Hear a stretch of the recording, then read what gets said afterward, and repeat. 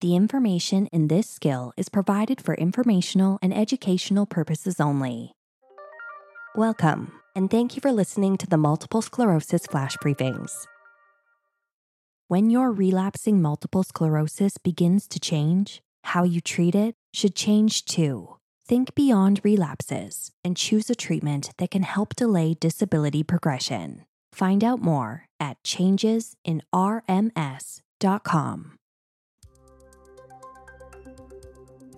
My name is Jennifer Powell. I am a columnist with Multiple Sclerosis News Today.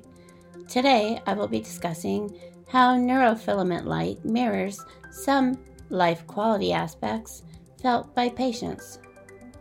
Levels of neurofilament light, otherwise known as NfL, a protein marker of neuronal damage, appear to capture some aspects of patient-perceived physical and functional abilities with multiple sclerosis, as well as their utilization of select healthcare services, a real-world study suggests.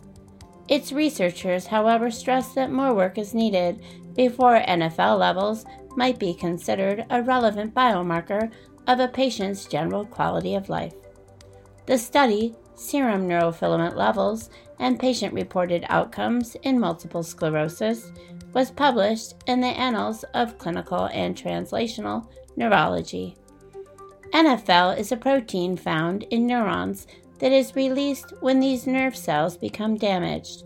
As such, NfL has emerged as a marker of neuronal damage in MS and other conditions. Prior studies have shown an association between NfL levels and various aspects of MS, such as brain atrophy and neurologic function. However, the association between NfL and patient-reported outcomes, which include their perceptions of their disease status and treatment response with MS, is not well defined. To address this, a team led by researchers at the Brigham Multiple Sclerosis Center, part of Brigham and Women's Hospital, analyzed the relationship between patient-reported outcomes and serum NfL levels in 304 MS patients. All had serum samples and patient-reported outcome measurements collected between 2011 and 2016.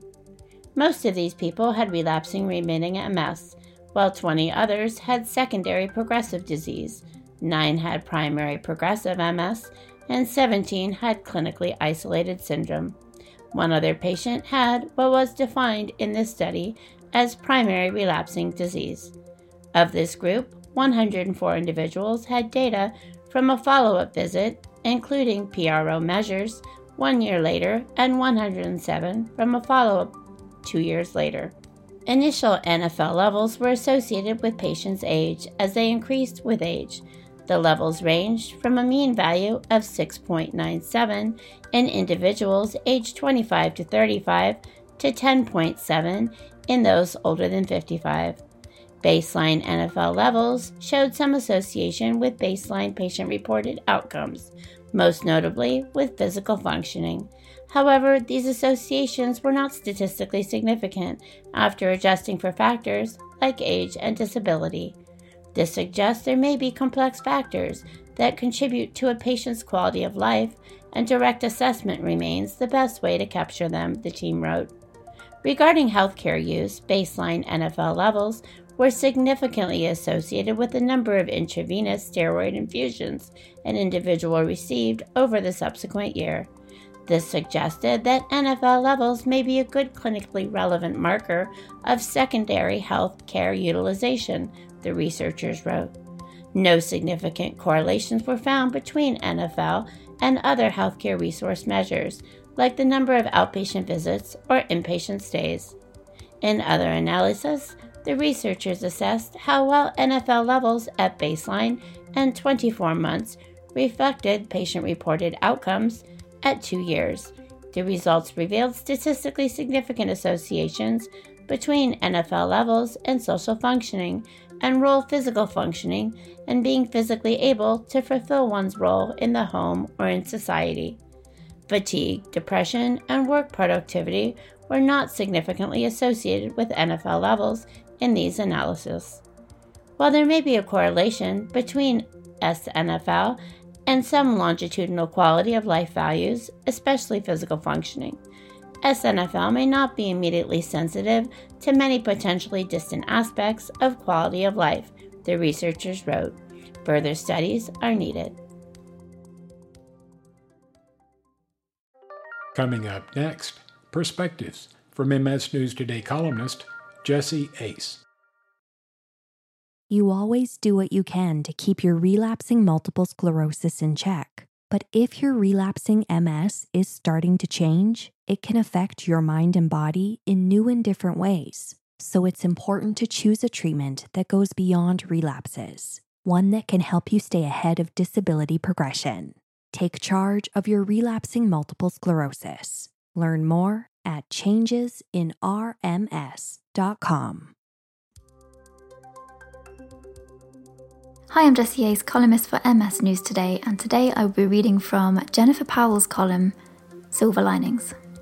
Painsomnia unravels me from inside out. It's 2 a.m. and I am awake. I sit on the couch with my head in my hands. The leg pain that broke my slumber is now extreme. I have taken my medications, used my topical, and applied heat, all at no avail. Exhaustion meets pain as my eyes begin to fill. Another night has gone. Quietly, I begin to cry. This is painsomnia. Painsomnia refers to insomnia due to pain. The constant interruption of sleep is debilitating. Without adequate resources to fight pain, we flail. Our days become extensions of sleepless nights. The cycle perpetuates ad nauseum.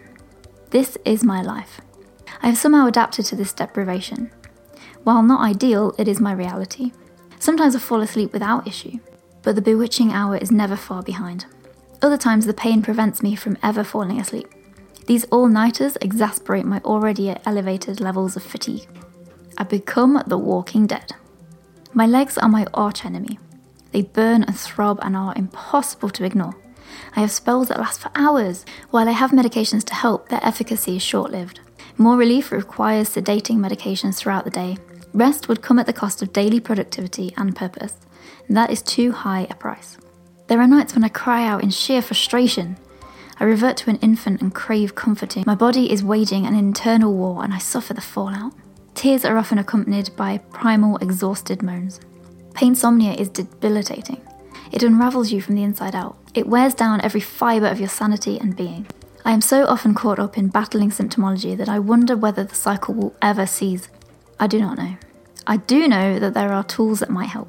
I encourage you to talk to your neurologist. Mine illuminated the importance of relaxation techniques alongside proper sleep hygiene. Proper nutrition and exercise can also help your body prepare for a restful night. Painsomnia has proven to be one of the most difficult aspects of multiple sclerosis for me. Yet in the absence of sleep, I will continue to dream. For dreams are a necessity, and my dream is bigger than painsomnia. The information in our flash briefings and podcasts are provided for informational and educational purposes only. Be sure to tune in daily to Multiple Sclerosis News Today for the latest news and perspectives regarding the disease. Discover more content that might be of interest to you at www.multiplesclerosisnewstoday.com. And be sure to follow us on social media and join our Multiple Sclerosis News Today forums, a trusted MS community ready to welcome you anytime.